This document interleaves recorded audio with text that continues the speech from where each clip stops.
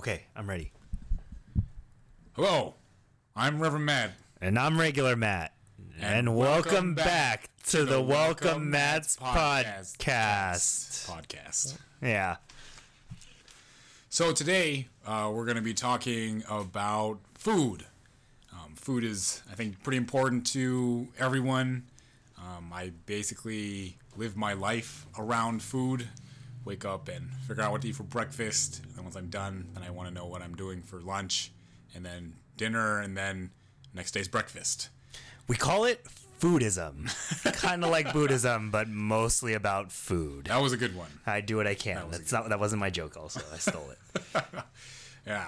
But and then also just I feel like our generation as kind of a whole, we've created almost this new like food culture that as people on social media with Yelp, with Instagram, all these outlets, it's become like a thing, to go out and to eat. And not only that, but we want to see what other people are eating, and then we want to try it. And it's definitely something that isn't present in our previous generation. Although there is, older people that are doing that now, but it hasn't happened until like the time that we're living in. Yeah, that's true. I think my friends and I only hang out to eat. What other point is there? Segue. And I'll edit that. No. I don't know. That was good. It's like segue into talking about food. If this were a YouTube video, we could have been on Segways and said Segway. Next time. One of these days. We have to go on one Segway. Together? Yeah, like one Segway, like, what is it? Not trip, but... Tour? The Segway tours? We go on one tour to get one picture. Can't we just buy a Segway for the church? Oh, God. No? That would be amazing. We can't use Segway money? Church money? Still recording. Yeah. Okay. No, I'll edit it. Post. Okay. Post edit. All right, post edit. We can't... You can leave this in. We could, but we're not buying that Segway? I don't know. We'll bring it up. How much do you think they are? Too much. It's okay. Unjustifiably much. For one YouTube video? I don't know about that. This is our future we're talking about. Maybe our future careers. Not mine. Yours, but not mine. Do you think we could get someone to sponsor us for like an entire year's salary? Can we use Patreon? Is anyone a full-time podcast person? I'm sure there are people that are full-time podcast people. We're not going to be full-time podcast people. You got to be working hard. We are not that good at podcasting either. Anyway, segue part 2. Segue back into foodism. So I think the first thing that I thought of when we were talking about food and Buddhism, I think Matt and I kind of have a process where we work on our notes separately and then come together and see what matches up. And this time, nothing matched up. So we're gonna work on it and see where that goes. We'll probably try to cross-reference a little earlier than right before. Yeah. We'll work on it. This whole podcasting thing is a work in progress for us. Yes, we'll get it. Yeah. We'll get it in 50 years. When podcasts are no longer a thing, then we'll be good at it. But for me, I think the first thing that I thought of when we decided food and Buddhism would be our next topic was using food as kind of a doorway to other cultures, because I think that's something that is maybe more recent in my life because I have been interested in trying different foods. I think for a long time as a kid, I was really only eating plain udon and chicken and tacos. But even trying different Asian foods is something that I'm trying to branch out on. But I think for us, and I mean, as people, and kind of Buddhism kind of teaches us this, is that we're all naturally jaded in our lives. And I think that food is a good doorway to other cultures, because I think, I don't know, for me, it's always been like a starting point to understanding other cultures, I guess. And especially with our friends going out to eat all the time, it's going to try something new and realizing, oh, we like this, and it's something we can kind of all bond with. And I think especially when you go and meet new people and you try foods of their culture and they can explain to you kind of the backstory behind those foods. It kind of allows you to humanize them in a way and get to know them as well as eat, which is what I am all about all the time. I agree. I'm also always hungry. And I think I was lucky in the sense that my mom made me eat a bunch of different kinds of food when I was a kid. So I grew up eating like the weird stuff from Chinese restaurants. I would eat Thai food. You know, she made Filipino food. We would get Indian food and American food like lamb chops, stuff like that.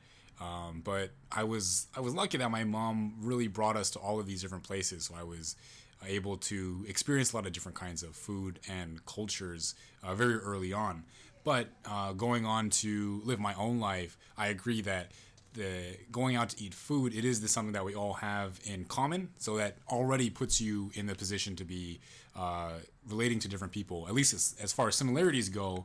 And of course, you can understand differences as well. But when you're eating, it puts you in this safe place, I think, to learn. Whenever we do something new, especially when we're in a different culture, it can be very scary, very nerve-wracking. And also there's the opportunity for you to have a misstep or make someone upset. But if you go over and you eat food with someone, it's very safe because there isn't anything that you could do to really make anyone upset. I mean, obviously, you can like spill something or eat something the wrong way, but them knowing that you are becoming accustomed to a certain kind of food or a culture, it allows you to have that kind of openness or vulnerability to be like, okay, I'll try this, I'll see, or, please let me know, what's good or show me something. And it's also a chance for you to find something, like you're saying, that you could really like, that's like the best case scenario, that you could like something. And, worst case scenario, you don't like something, but at the same time, you're still able to get something out of it. You can still learn something about that culture. Yeah. And I think, even looking at Japanese food, there's a lot of influences from other cultures. And Matt and I were talking about, eating ramen and how noodles themselves kind of come from China, which I'm sure came from somewhere else before. But it's interesting because we think of ramen as a very Japanese food, right? And it's associated only with Japan, really. But then you go back a little bit further and you realize, it's a Chinese-based noodle in like a soup, and then go back even further and it's something different. But even kind of comparing noodle dishes is something we think is interesting, right? Mm-hmm. Yeah. So even someplace like Italy, right, where they have a lot of pasta, a lot of different kinds of noodles, and there probably wasn't too much really of the cultural crossover between like China and Japan and Italy, but they both still came up with this idea of long floury egg like things that ended up being noodles. And so for them to both do that, there is that kind of level of similarity that they can connect over. People can talk about it, and they can really even emphasize the differences in it. And by looking at the differences, you start to understand and appreciate your own culture even more, right? Because, maybe you like something about the other one, maybe you don't like something, but when you look at it through those lenses, then you start to reflect on your own culture. And like in this specific example, you look at your own noodles and how much you really like them or don't like them. And so you have that appreciation, not just of other people, but of yours as well. Okay, I got a question for you. Okay. So I was watching a Netflix show called Ugly Delicious. Okay. And in the last episode, spoiler alert! Okay. If you're watching the series, don't. Well, I mean, what if I want to watch the series? I don't care what Okay, you. right. I don't really care if you watch it or not. You're not going to, and if you do, it'll be a year later, and it'll be too late, and you've already forgotten about this. All right. So, what do you consider a dumpling? Like, what makes up a Okay. dumpling? So my understanding of what a dumpling is the flour mixture that's dropped into a soup. Okay. So is gyoza not a dumpling? To me, gyoza is not a dumpling. However, I realize that that's the only way that other people can put a name to stuff. So it's the same thing as like okonomiyaki in Japanese. What is that in English? Because like it's either pancake or pizza, and both of them are wrong. It's panza. No? Is that how that works? Piz cake? Yeah, that's what it is, a piz cake. Okay, so then what about soup dumplings? Because those aren't technically dropped into a broth. Right.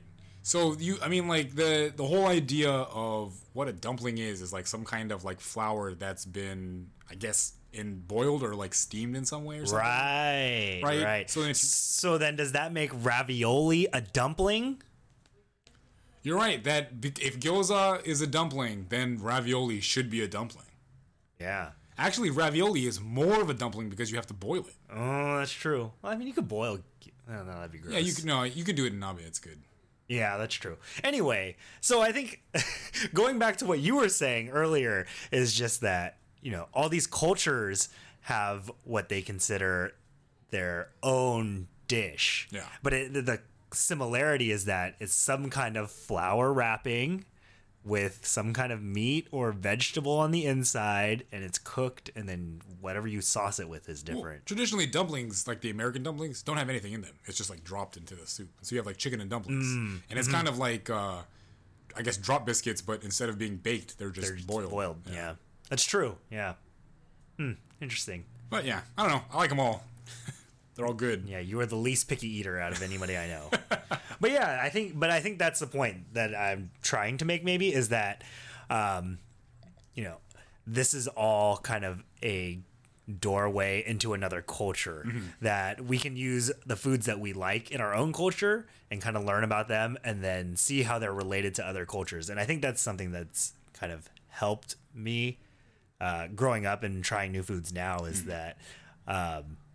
Japanese food is kind of weird in general. I mean, besides the, curry rice or chicken teriyaki, that stuff is pretty basic. But some of the other stuff, like natto, not my favorite. But I'm like, well, natto's pretty gross, so I could pretty much try anything else, and it would probably be okay. Yeah. It's true, and it's funny that the two things you picked out as like basic aren't even really Japanese. Like curry doesn't originate from Japan, although like from my studies in Japan and learning about Japanese people and culture, apparently curry is like one of the most eaten things because traditionally Japanese food is pretty bland. Yeah, and, like curry has a lot of flavor, so people like that. Yeah. And then the other thing, teriyaki chicken. I mean, like it's based in kind of a Japanese kind of sauce, the tare, but it's like a Japanese American thing. Right. So it's kind of funny that we know curry, we know teriyaki chicken, and we think of them as Japanese food, just like ramen, right? For whatever reason, Japanese food is like capitalized on these other cultures. Yeah, they've like made it all their own, and we pay money to like buy it from Japanese places. So I don't know. It was just kind of funny to me. Yeah, that's true. Yeah, I guess you can kind of see all the like how it's all interconnected at the end of the day. Right. all our food that we know is Japanese is not Japanese, really. Yeah, except for like sushi, which is really just fish and rice. Yeah, but a lot of people think of sushi as sushi rolls, and that's also American. True. That's very true. Which is tsukemono? Is that? I don't even know if that's really because pickling is probably from China too. I would think. Well, I don't know that you learn to pickle on your own. I don't know how you pick that up. Any of these things, like the first person who decided to deep fry something, who thought about that? Why would you use oil instead of water? Yeah, it makes sense. Yeah. Anyway, so I was reading this article about sharing food, and I think for me, sharing food is most closely related to maybe like Chinese culture because you go to Chinese restaurants and you don't order things for yourself necessarily. You order it for the table and then it's put on the Lazy Susan, right? So I was reading this article called How Sharing Food Makes You a Better Person by Mandy Oaklander. She's a Times health editor.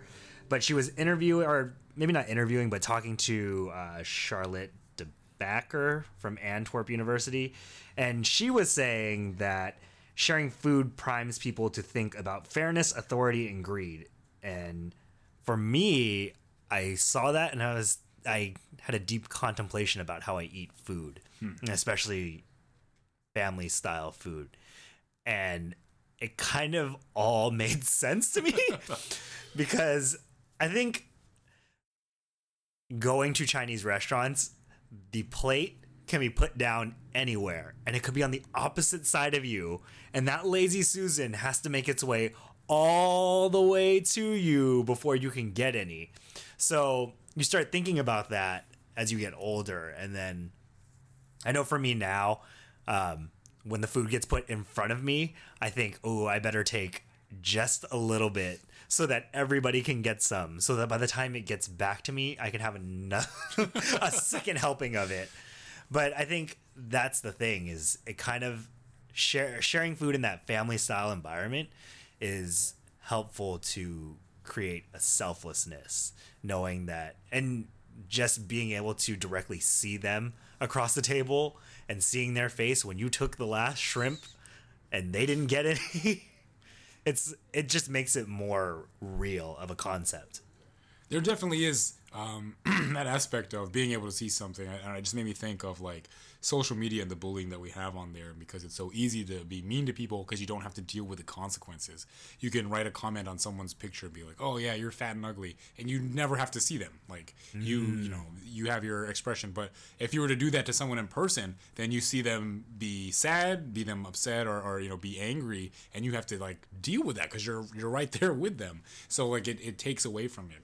Although it's funny, another thing that I was thinking of when you brought that up was like the dynamics of a playground, where if you bring your lunch to school, I would bring stuff to school and I always didn't love it, but these other kids, they had the Lunchables or like Go-Gurt or something, and I wanted to like trade with them. So I would just be interested in how that would like relate to our relationships to people, if that's like our understanding, where I gotta barter like with my not so good stuff to get better stuff, and how that makes your relationships with people later on in life. But it's absolutely true with the Lazy Susan and the Chinese food. I know when I was younger, there was excuse me, when I was younger, I used to love the honey walnut shrimp, and like I still like it, but I just don't like it as much because I can't eat as much like really sweet things anymore.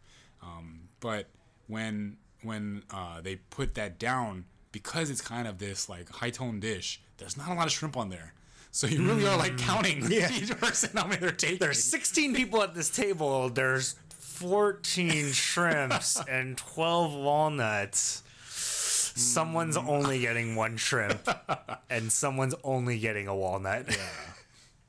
And so like, I totally relate to that situation as well.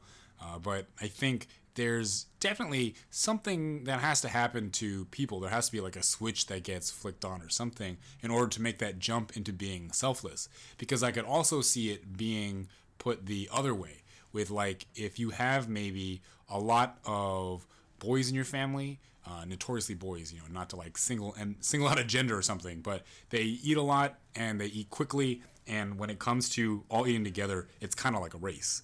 So if you're out with like, and this is kind of how it was with my high school buddies, but when we go out, we would eat a ton and we'd eat real quick. So like if we were to do something family style, then you got to just pile it on your plate and eat it, because if you don't eat it, someone else is going to eat it, and then you don't get what you want. And either you could order another one, but usually you don't. So like there definitely is something about the person too, that there has to be like this conscious effort to think about the other person, because you could eat, take off the stuff from the Lazy Susan, see the other person that didn't get it, and they're sad, and just be like, haha, I got it, and you didn't. That's why you're sad and I'm not. I am quite happy with this meal that I am eating. Yeah, but that's something that comes maybe from being a child, right? Yeah. Because I know I was probably like that as a kid, and I kind of vaguely remember my parents scolding me and saying, "Oh, you need to give some to other people. You can't just eat it all yourself." Because that chow mein, that was not making it around the table if it was at me first. Yeah, I agree, and that's very important that your parents are there to be kind of your moral compass to help you get that kind of understanding to think about other people. So whereas maybe it isn't the food itself that teaches you, it's a great medium, a great way to use that to teach about the sharing. That reminded me of a story of that I actually don't remember, but is told to me by one of my aunties. She's not actually an auntie, but we call all of our our parents' friends, our aunties, right? So then she knew that I loved deep fried fish. So what we go to like the Asian mart, and you pick out the fish, and then they deep fry it for you there, and it comes in the foil, and you bring it home. So she made that for me because I was there, but it was for everyone, right? So she made it because she knew I was coming for everyone, and she takes it out, and then she puts it on the table that everyone is sitting around, and the child that I am, I just take it and pull it in front of me and start eating it. But she did say like, "Oh, you don't want to share with everyone?" And I was like, "Oh, okay," and like I pushed it back.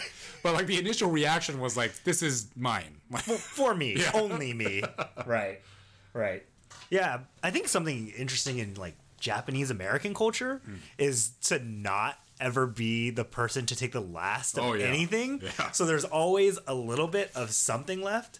And that's something that I think we learn too as kids is just, you need to don't be that jerk that takes the last of it. Right. You need to save some for everyone. Right. And it's just kind of keep taking half until there's a crumb left. Right. And then you're like, maybe I'll just eat it. Who are we really saving for now at this point? Yeah. Now it's just become a burden on our lives. Yeah. But that's something too, right, is the sharing. Yeah. And always trying to think about the next person. And did everybody at this table or at this party get to sample this? Right. And if they didn't, I better leave some so that I don't come up to them and be like, hey, did you have any of that clam dip earlier? It was delicious. I had like 8 helpings of it.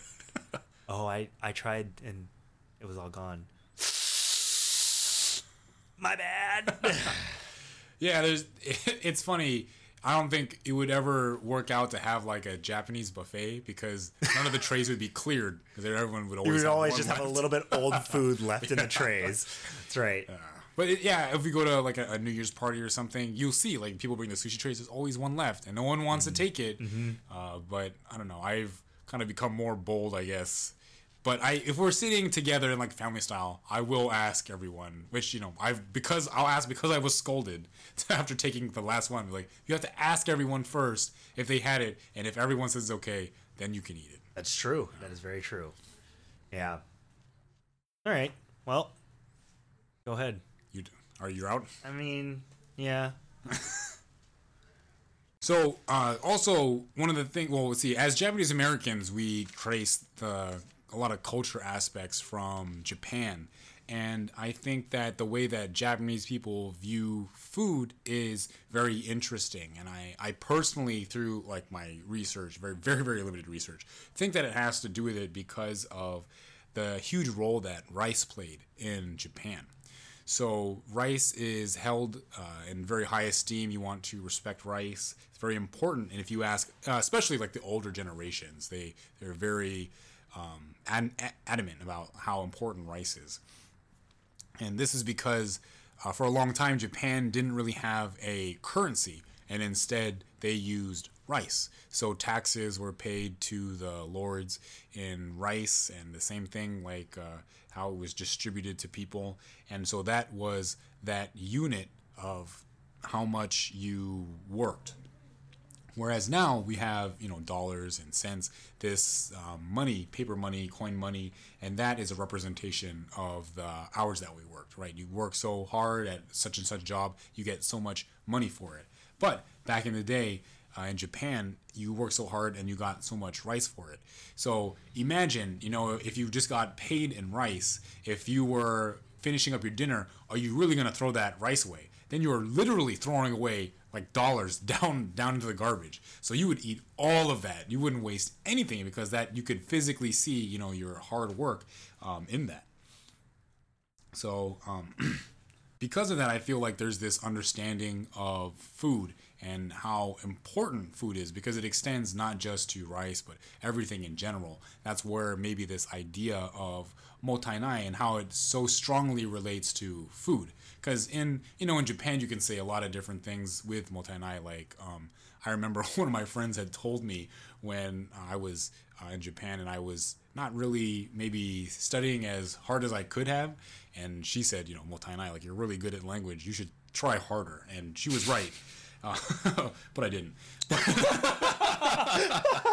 But I know, at least in the Japanese culture, it's always motainai when there's, when it's food. And it's like, oh, you have something left on your plate, motainai. And I think there's that real strong connection to food, both because of the rice thing, the value of it, and also, the generation and the dealing with the war and the Great Depression, that you wanted to save everything, keep everything, eat everything, because you never know when the next meal you're going to have. We weren't living in a time of abundance like we are now, where everything's so cheap. You can go to Taco Bell, get the $1 triple meat. It's real good.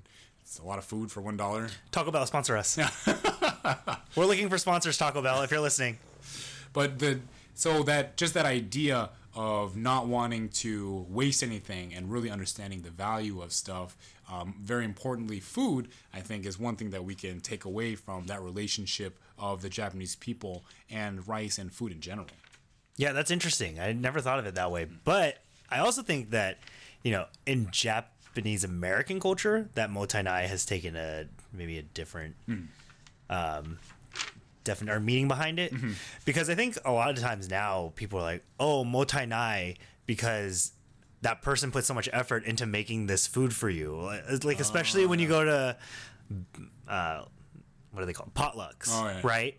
Because you'll take a whole bunch of food because you want to try everything, and then you have some stuff left on your plate. It's like, oh, motainai, somebody worked really hard to eat or to make that for you, so you better eat it, kind of thing. And I think people do that more so with children rather than other adults, because other adults, it's like, motainai, you're wasting it when somebody else could have eaten it. Right. Yeah.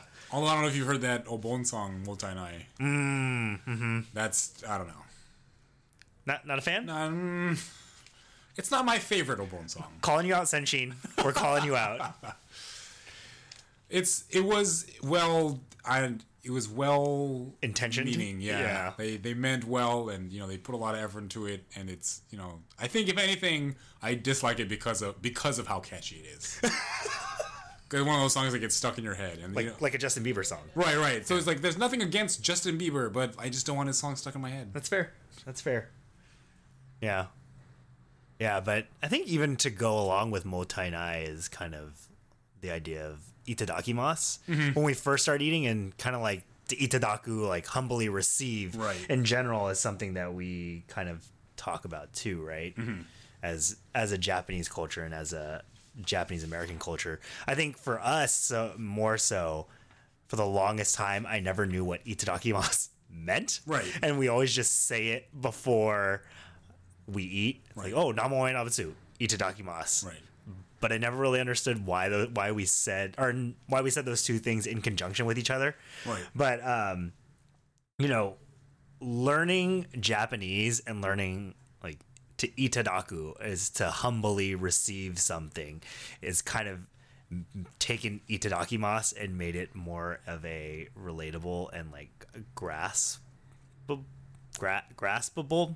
Is that more understandable, I guess, for me, because I think it's a good reminder to ourselves to think about where our food came from, and the same thing with motainai. It's who prepared this, and how much work did they put into it, and where did this food come from. I know, me being right out of high school, I started working at one of our temple members' Japanese restaurants, and I started making sushi there. And being on that side of the restaurant experience is completely different from going and just being a patron and paying to get food. It's a lot of hard work, and now I go to these restaurants and I'm always very vigilant of what's going on. I'm like, oh god, there's like 50 people here. That poor one server has 50 people they have to take care of, and they're all ordering a dish and appetizers. That poor kitchen. Those poor people. And I think, when I think of itadakimasu, that's something that comes to mind always, is just to think about who prepared this. It was the people that I don't even see face to face. My server brings it out to me, but there's cooks in the kitchen that make it. And of course, that you can go deeper and deeper in that, like, where did these ingredients come from and things like that. Personally, I am not that reflective on those kind of things. But I do think about, where all this effort came in to put this food in front of me. So for me, I think Itadakimasu takes on a greater meaning of empathy and compassion and understanding for everyone that has taken a part in making my meal. And even if it's something that I didn't end up liking, it's somebody back there put at least a little bit of effort into making it. And then, I don't know, for me too, because of all that, I always tip 20%. Yeah. So like it's true, when you're able to be on that other side, you're able to have more of an understanding. And within Buddhism, we're always trying to have a greater understanding of just like the world in general. And so as far as food goes, having a more understanding of your food, how it was prepared, where it came from, that is a very mindful and, Buddhist way of understanding it. When you think of Buddhists and what they eat, a lot of people think of vegetarianism. And the original Buddha actually wasn't a vegetarian. He was a beggar, as well as his followers. They were beggars. They would go from place to place begging for food, and whatever was given to them, they were supposed to eat. So whether it was vegetables or meat, it didn't matter. The only thing they couldn't really eat was if something was killed specifically for them. So in that way, they were taking part in that death of the animal, so they didn't want to do that. It actually got to the point, and this is kind of a gross story, but there's a story of the Buddha going to a leper colony, and like the lepers are giving him food, and one of the lepers, their finger actually falls off into his bowl, and he ate that too. Whether or not that's true, I don't know. But like the point of the story is that whatever is given, they're supposed to be very grateful and eat it no matter what it is. Even though it's leftovers, even though it's stuff that is almost going bad, whatever it is, they're supposed to be very grateful for it regardless, because there is that life, there is that effort, all that stuff that goes into it. Vegetarianism doesn't show up in Buddhism until it goes to China. And then they have these self-sufficient monasteries because the Buddha and his followers were all traveling. They never really stayed in one place for too long. Sometimes they would have to because of the monsoon season. But it's really in China when you start seeing these self-sufficient monasteries. And because they couldn't take the life of animals, they would grow vegetables. And so they had these vegetables that they could grow, they could eat for themselves. Also because China wasn't a society that really looked kindly on beggars or begging. Not that, people were in love with the idea, but it just wasn't as socially acceptable in China as it was in India. So they had to find another means of being able to feed and sustain themselves. So, anyway, with this idea of Buddhism being grateful for what you're eating, understanding the life that you're taking, one thing that becomes important is not just what it is that you're eating, but where you're getting it from. And so to be mindful not just of the food, because I think there is this idea of mindful eating that has become kind of trendy, and that's to like not say anything, to really focus yourself on the food itself, like the textures and the tastes. And that's not really mindful eating. Mindful eating would be more like mindful grocery shopping, where you understand where your food is coming from. You understand that the amount of effort, the conditions that the people were working under, all of these things are a decision that you're making to be a part of, to perpetuate. And so to have that kind of insight, or at least trying to have that kind of insight, is very important. Vegetarianism itself is not so much a Buddhist rule, but it is a conversation to be had. It is a Buddhist issue that we have to be constantly thinking about what it is that we're eating. And, like Matt was saying, we're not always thinking about it. It's impossible to just sit and think about where each individual grain of rice or tomato or, piece of flour from which wheat, we can't do that all the time. Otherwise we should be sitting, researching and thinking like all of our time. We wouldn't have time for anything else. And then Matt would come and just eat your food. If it's getting cold, it's a multi-night, so he'll ask first, don't worry. But there is that idea that we should be thinking about it.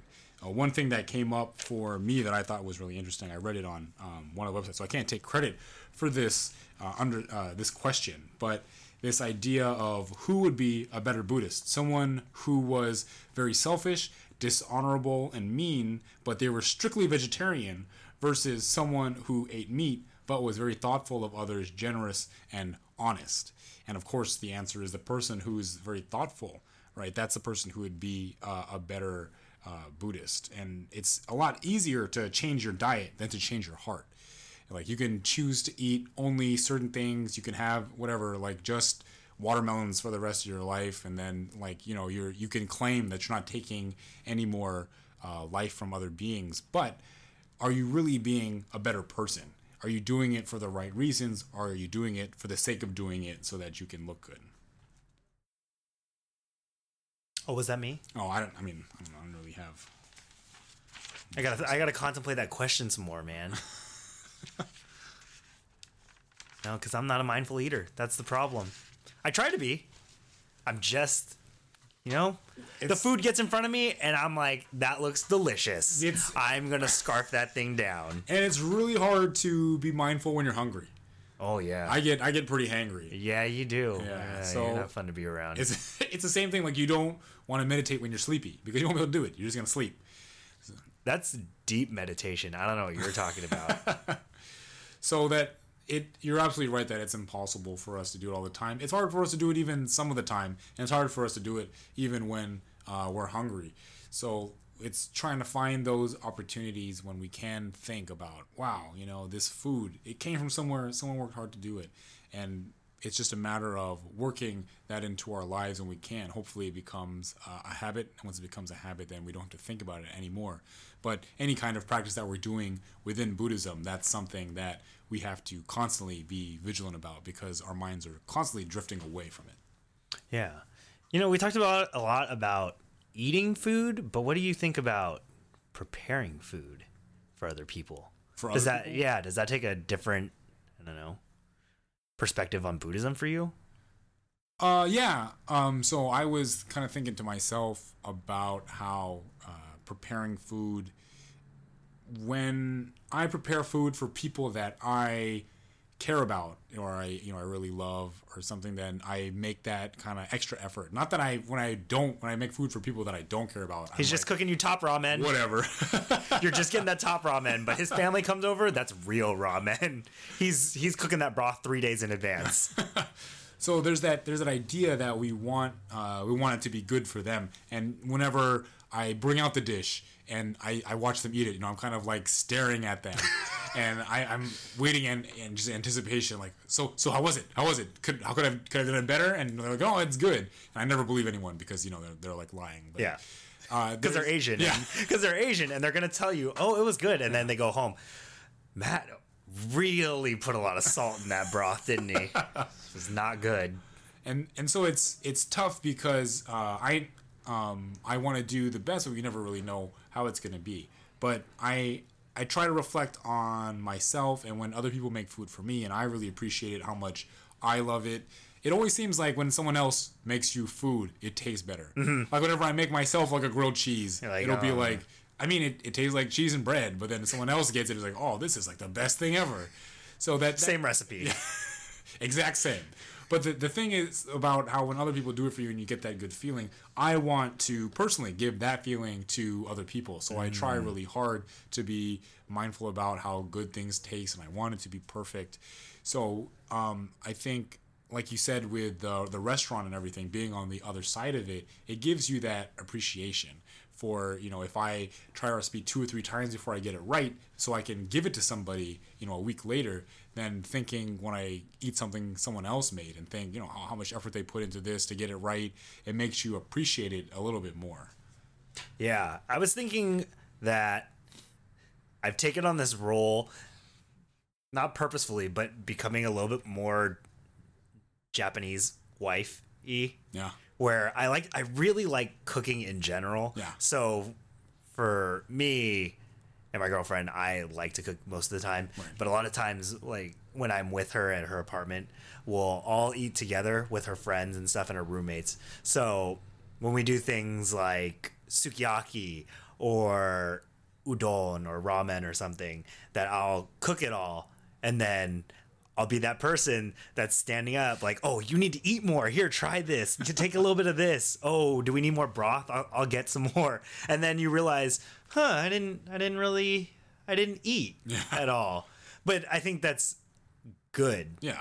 And I think it's something that's very, I mean, not to pat myself on the back, but I think it's more Buddhistic and kind of unconsciously Buddhistic because we're trying to make sure that everybody else gets what they need too. And then whatever kind of is left over is enough for me.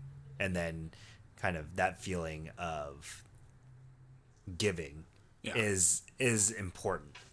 There's definitely something like Buddhistically poetic about forgetting yourself, right? Like to let go of yourself so much that you forget to eat, that you're constantly thinking about other people. There definitely is that Buddhist aspect of it where, we're constantly worried about our ego and what we're doing for ourselves, but to lose yourself in trying to make other people happy, I definitely think is very Buddhistic. I don't know.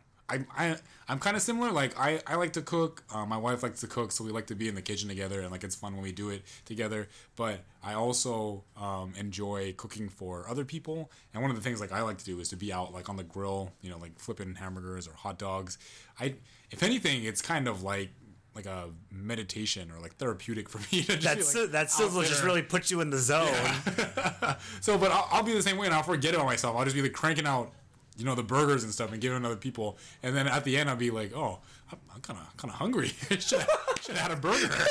And then you realize all the patties are gone, but there's 4 buns left over. Guess I'm having a grilled cheese.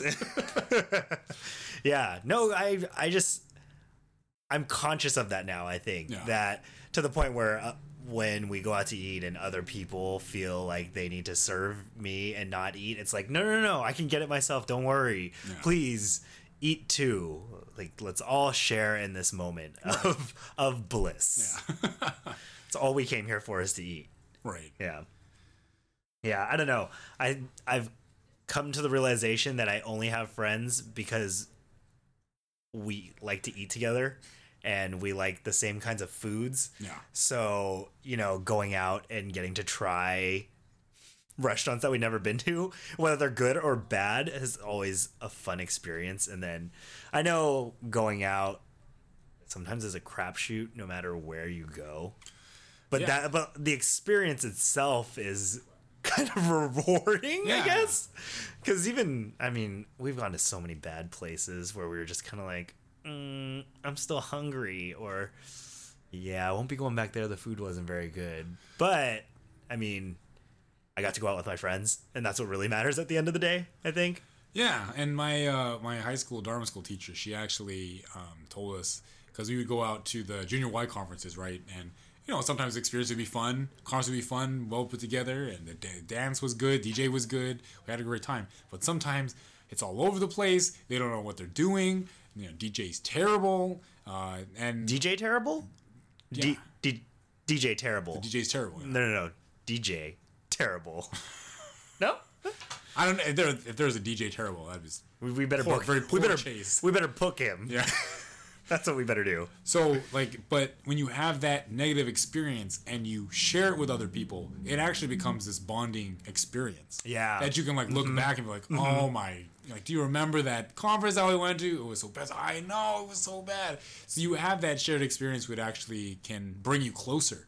Whereas maybe for a really good conference, maybe you could remember it, but you were having fun on your own, so you didn't really need, the other people. Obviously it's more fun with other people, but, to have that kind of shared experience also can be something which, relates to these restaurants where you can think about, oh man, that one restaurant we went to was so bad, but, you all went there together, and so you were kind of getting through that pain as a group, and so you can bond even stronger over friendship with these bad restaurants. Speaking of pain as a group, one time, me and my friends went out. I think it was after one of the college seminars or something.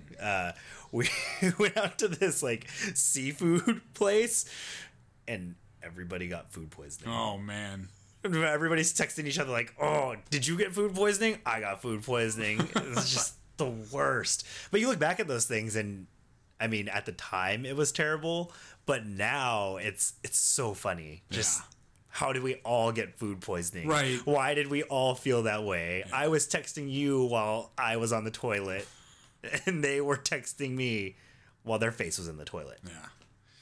Yeah. No, I have a similar story to that one. Yeah, where like me and a bunch of friends went to this one place, and it was like, it was gluten free.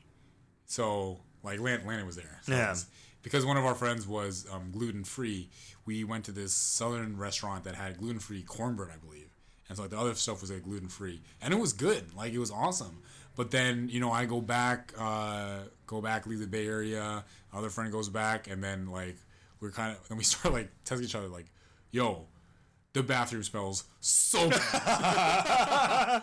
Yo, you too? Like, so we were just talking back and forth about how bad, and our significant others are like complaining about how bad everything, like the house. So like something died in the air vents. Yeah, must have been a rat or something. That couldn't have been me.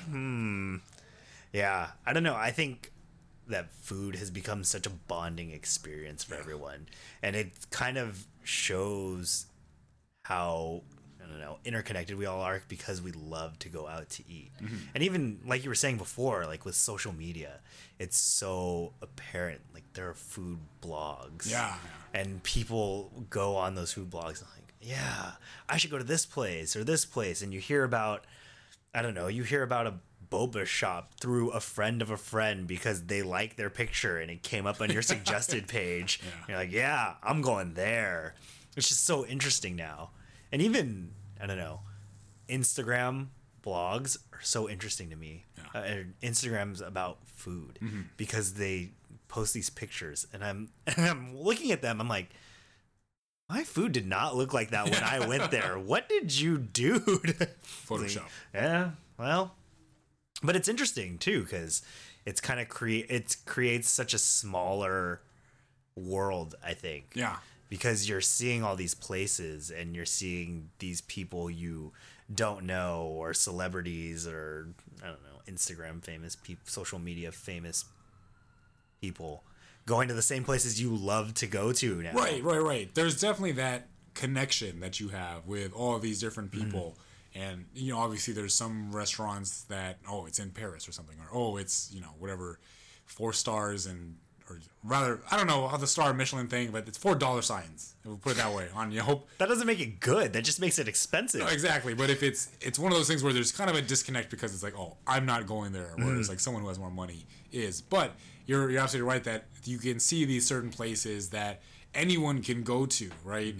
And they all love it, and so you have that connection with them where, this celebrity checked into this restaurant because it's super good, but it was only like this hole in the wall, but I can go there too. So I don't know, there is that connection, like you said. I thought that was a great term, making it a smaller world. Yeah, but who knows, maybe food will change the world. Maybe one day we'll just all eat the same food and it'll be some kind of liquid gel thing. Gruel, yeah, because I think we're running out of space on the planet to be planting food and raising animals just for meat.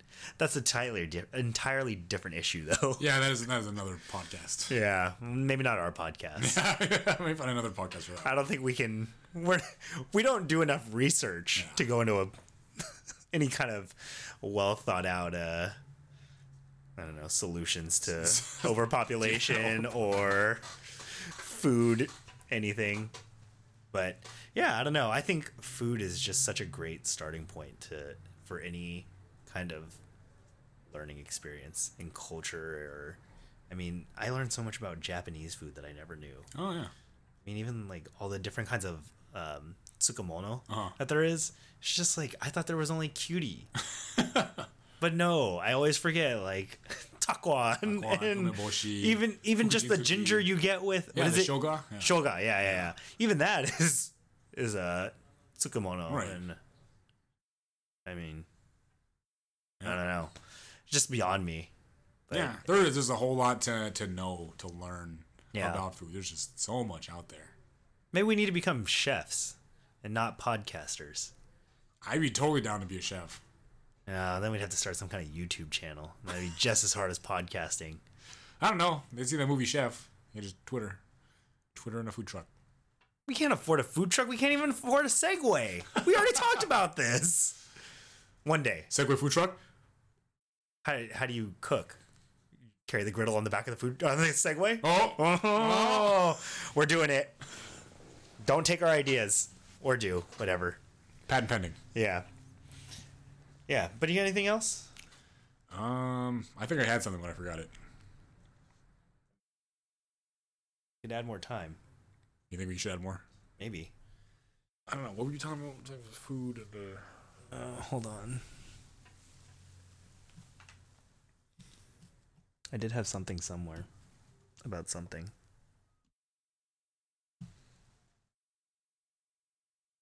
I'm still recording all of this. I just realized that. I didn't stop it. Oh, well. Oh, that's what I was going to say. We probably unintentionally have alienated a couple people because not everyone appreciates food like we do. I think that there are some people that exist that eat simply to survive, and they don't eat to enjoy the food. And I don't know. I feel like it's not my place to pity them, but I kind of do. Like, for them not to be able to enjoy food, because, like, what is life? We build our lives around the amazing experiences that we have eating food.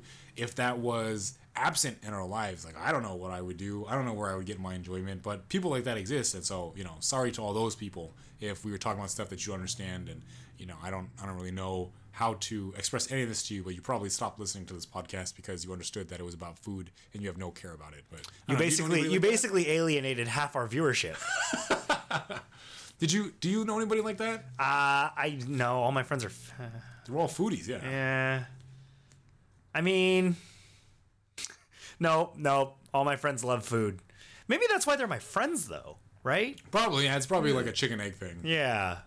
I mean, there are friends that I have that don't enjoy certain kinds of foods, but that's totally different than enjoying food itself. Right. Actually, we really enjoy dessert. Yeah. Aren't you a dessert guy? Oh, yeah. I have a huge sweet tooth. And I know earlier I said that I can't eat, like, a lot of sweet stuff, but That's a lie. That's what that was. It's the level of sweetness. So, like, I can't eat, like, hard candy is hard for me to eat because it's so sweet, because it's, like, just sugar. But, like, a tiramisu cake, I could eat a ton of it because it's not, like, super sweet, but it is, like, a sweet dish. That's disgusting. So, yeah, I love dessert. What was it? I eat dessert like it's my birthday. Every day. Yeah. Yeah. So, I don't know, when I go to, like, weddings or buffets and stuff, like, I love piling all the different kinds of desserts because I like all desserts. I'm very non-discriminative with just about all food in general, but especially with dessert. Like, I really like all the different kinds of dessert. Yeah. I don't really like dessert that much. You like dessert way more than I do. But I do like going to bakeries. Oh, yeah. Because I'm terrible at baking. So I have like this affinity and deep appreciation for anybody that can bake a really good cookie. I'm so bad at it. Yeah. I don't know why. I think it's because I don't like following directions. Yes. Baking is one of those things that you can't halfway through the cookie process be like, oh, I guess I should add something. Yeah. Like, oh, no, I forgot the baking powder. I better add that in. No, but I think that's a very Buddhist thing, too, is to know what you can and can't do, but also have a deep appreciation for people who can do those kinds of things. Yeah, absolutely. Yeah, we all have our own physical limitations, not just within the kitchen, but in every aspect of our life. And to reflect on yourself and recognize that we have those limitations. It doesn't mean you ever stop trying or working at it, but rather to appreciate the fact that as human beings, we're all imperfect and we do have these limits and we're good as we are, but there's other people who have different strengths, and to appreciate their strengths and weaknesses as well. Yeah. I guess the last thing that I have to talk about is when I die. Yeah. I think our friends kind of talk about our funerals sometimes, and we're planning them out. Yeah. I'm working on what song I want. I'm thinking in Lumbini's Garden, kind of the Devil's Advocate. But I'm thinking for wait, you're gonna do the Buddha's birth song for your death. Yes, exactly. It's a little ironic twist on my funeral, maybe. But I was thinking about Otokis and how there's always so much food at Otoki. Yeah. But a lot of times the family itself doesn't prepare anything. Right. And I think that's kind of a very beautiful thing, I guess, because it's kind of all the friends. It's kind of like all the friends in the family and the extended family are being very conscientious of the loss of this family and their direct blood, I guess. And, you know, bringing all this food to them and kind of coming together as a community is just very amazing. So I'm hoping that for my Otoki, I might set aside some money to go to some nice buffet so that everybody can get exactly what they want. Ah. And I'm thinking I'm going first because I eat the unhealthiest out of all my friends. So it's going to be like, oh, everyone's going to go to the casino. And you can either spend your money to go gamble or you could go to the buffet. That'd be interesting. It's well. The funny thing is like we can all have these plans and stuff, but once you're dead, you really have no control over anything. Oh, it's gonna be my will. Oh. They don't get the money unless they go to until they go and eat at a buffet. All right. Yeah, that was kind of grim. But A good place to end this podcast. Then you're welcome. Hey, life is life. My life is impermanent. that it is. Something like that. Some kind of insert Buddhist teaching here about impermanence and food. That's all. That's all I got. Okay. Yeah, I think that's good. All right. So I don't know. Thanks for listening to the Welcome Mats podcast. Catch us in a couple weeks again. That's Reverend Matt. You can find him at his handle, which he's still working on. I'm regular Matt. You can find me at _Matinator on all platforms. You can email us at what was I it? don't know, Sac something church. Oh, welcome Matt's pod at gmail.com. There you go. Yeah, please email us suggestions because we need some help coming up with topics. Yeah. But don't ask us about Shinjin. Because if you're asking, you don't get it. All right. Bye, guys. See ya.